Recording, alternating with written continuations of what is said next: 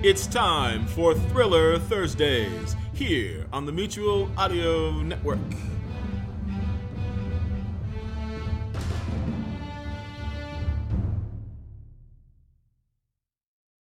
The following audio drama is rated PG for parental guidance recommended.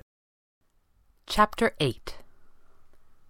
The hut was bigger than it appeared from the outside, quite impossibly so, but the sheer volume of clutter made the space still feel cramped, and one did not notice the paradox at first.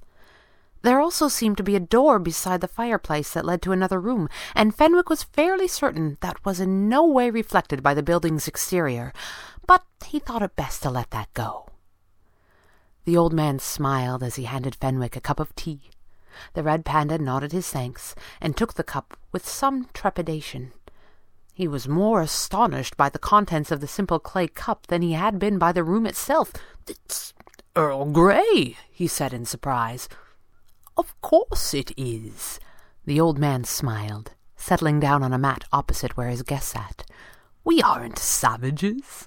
"My apologies," Fenwick began, but the man shrugged, and it was clear that he was not offended. "You come about Maxwell Falcone," the old man said. It was not a question. "How did you know that?" the red panda said, surprised. "I do not get a lot of visitors," his host said with a smile. "One white man stops by, looking for something insanely dangerous. I hear nothing more from him, and then another one comes by. It seemed logical." The younger man looked grim. "I wonder if it is as simple as all that," he said. "Ah!" The old man smiled. "That is a good trick, the way you clouded your mind just now so that I could not read your thoughts. Very clever. And not magical either. Very effective." He seemed genuinely pleased. "Falcone was here?" Fenwick asked, returning to the subject at hand. The old man nodded. "He was seeking an item of great power and great danger. The Eye of Anubis." The man's eyes narrowed as he considered Fenwick. "I would feel more comfortable discussing this with you if you did not hide yourself from me." "A force of habit," Fenwick said. The old man smiled and sipped his tea. It was clear that he could wait all night. The red panda considered trying his own hypnotic powers on the man, but given the circumstances he could hardly afford to lose a time in a struggle. He dropped the mental defenses he was using, and the old man seemed to know it without being told. "Your friend seeks the eye, and you seek your friend," he said. "Your motives seem pure enough, though your true face wears a mask, which seems a little unusual. I don't like to pry." Fenwick nodded. "That might be best," he said. The man seemed ready enough to accept this, and stared into the fire casually. "What do you know of the god Anubis?" he asked. "God of the dead in the Old Kingdom," Fenwick said, half reciting. Patron of embalmers and undertakers, master of the underworld, before many of his roles were ascribed to Osiris during the Middle Kingdom." "Yes," the old man nodded. "It is said that he weighed the heart of the newly deceased," the red panda continued, "and those souls found wanting were devoured." "Nothing is ever quite as simple as it sounds," the old man smiled. "But that is indeed what they say." "Then what is the eye?" the red panda asked. The old man did not look at his guest, but spoke as if talking to the fire.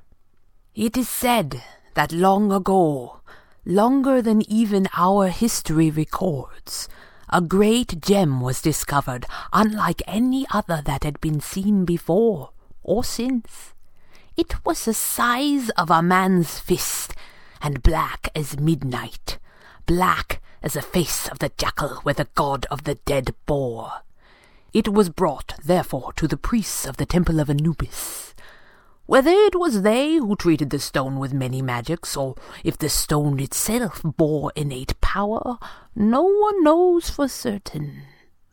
I suspect the truth may lie somewhere in the vastness between, but mostly because it usually does.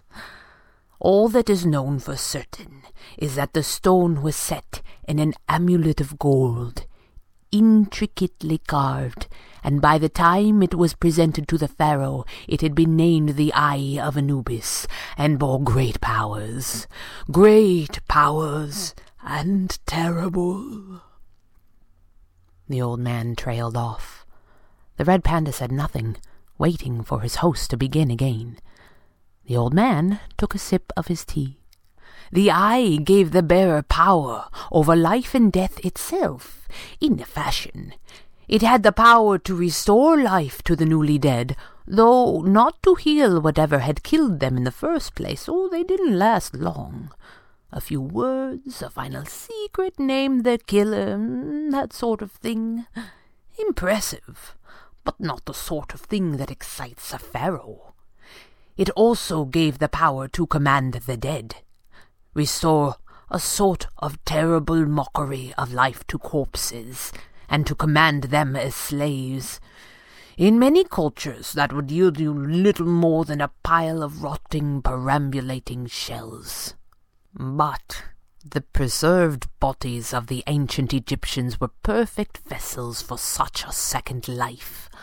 For a time, the enemies of Egypt were driven from the land by armies of the dead, vast, impossible monuments created with their inhuman strength. Nothing could stop them. He looked at last at the red panda, and his eyes were full of despair. You can imagine to what purpose evil men would put such power were it theirs to command. The red panda appeared skeptical. Then the eye truly exists? These aren't merely legends? The old man raised an eyebrow. You have seen magic at work, and still it is easier to disbelieve, he said. I did not intend any offense, the red panda said with a slight bow of his head. The old man waved the apology away. I am not offended, he said. This is not religion, nor is it myth, nor stories for children. It simply is an essential, simple, and extremely deadly fact. The Eye of Anubis is not of the mortal world. No human hand should command such terrible power. Fenwick nodded.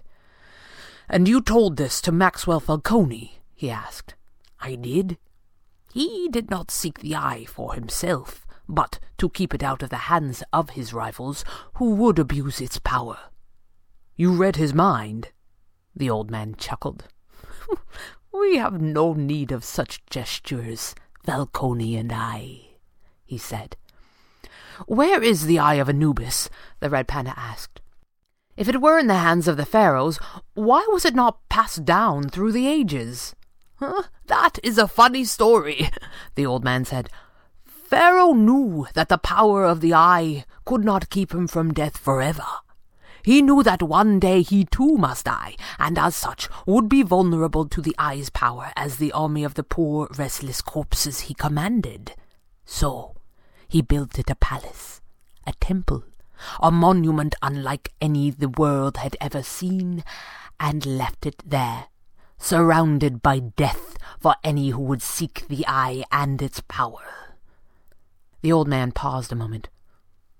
All right. So it isn't a very funny story at all, he said. I suppose you had to be there. Is there any particular reason why the Eye of Anubis should be in Alexandria? The red panda asked. The old man seemed surprised. Alexandria? Why, no, he said. The eye is where it always has been, within the very heart of the first and greatest of the pyramids. The pyramids? The red panda said, astonished. The pyramid of Cheops? The old man just laughed until his wiry frame shook. The red panda's brows knit. There was nothing inside the Great Pyramid except for a burial chamber deep within, long since discovered. The entire structure was almost solid rock. There certainly wasn't a temple to Anubis inside. He was about to say so when the curtain opened in the doorway, and a young woman appeared. She was strikingly beautiful, but Fenwick could not help comparing her with Behiti, who, he had to remind himself, did not actually exist. "My apologies, grandfather," she said. "I did not know that you had company." The girl inclined her head slightly, and her long black hair shone in the firelight. The red panda started. The girl's hair was uncovered. "I beg your pardon, sir, if this seems like an odd question," he said quickly, "but is there any reason why you should have been offended had I brought into your house a young woman with her head uncovered?" The old man seemed puzzled. "Why, no," he said. "The customs of our Mohammedan neighbours are—" But Fenwick was already on his feet and out the door. He raced out onto the road where the serious young boy still held his vigil over the car, now keeping his fellows at bay with a stick. Fenwick sprinted up the hill, cursing himself for a fool as he ran. As he came to the lip of the hill, he found the first of the thugs, lying face down, quietly bleeding all over the soft sand. He raced on and looked up, expecting the worst. The toughs who had served El-Numair were strewn about the area in all directions, all in various states of unconsciousness. Kit stood in their midst, bent over slightly, with her hands on her knees as if catching her breath. This happened sometimes when they fought in civilian clothes. Aerial maneuvers took it out of you without static shoes to give that extra lift. Her hat had been knocked off at some point, and her shirt looked to be slightly torn at the neck and shoulder. The wider-than-usual neckline and her posture meant that more of her was on display than normal, but he was too relieved to see her alive to properly appreciate it. She grinned at him, and gave the side of her mouth a quick wipe with her hand in case there was any blood on her lip. "What kept ya?" she asked.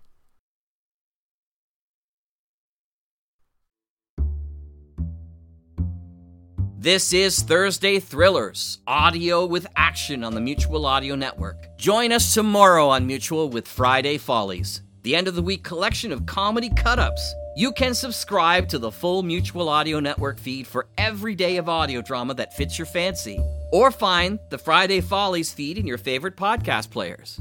Now that's a lot of F's. The Mutual Audio Network. Listening and imagining together.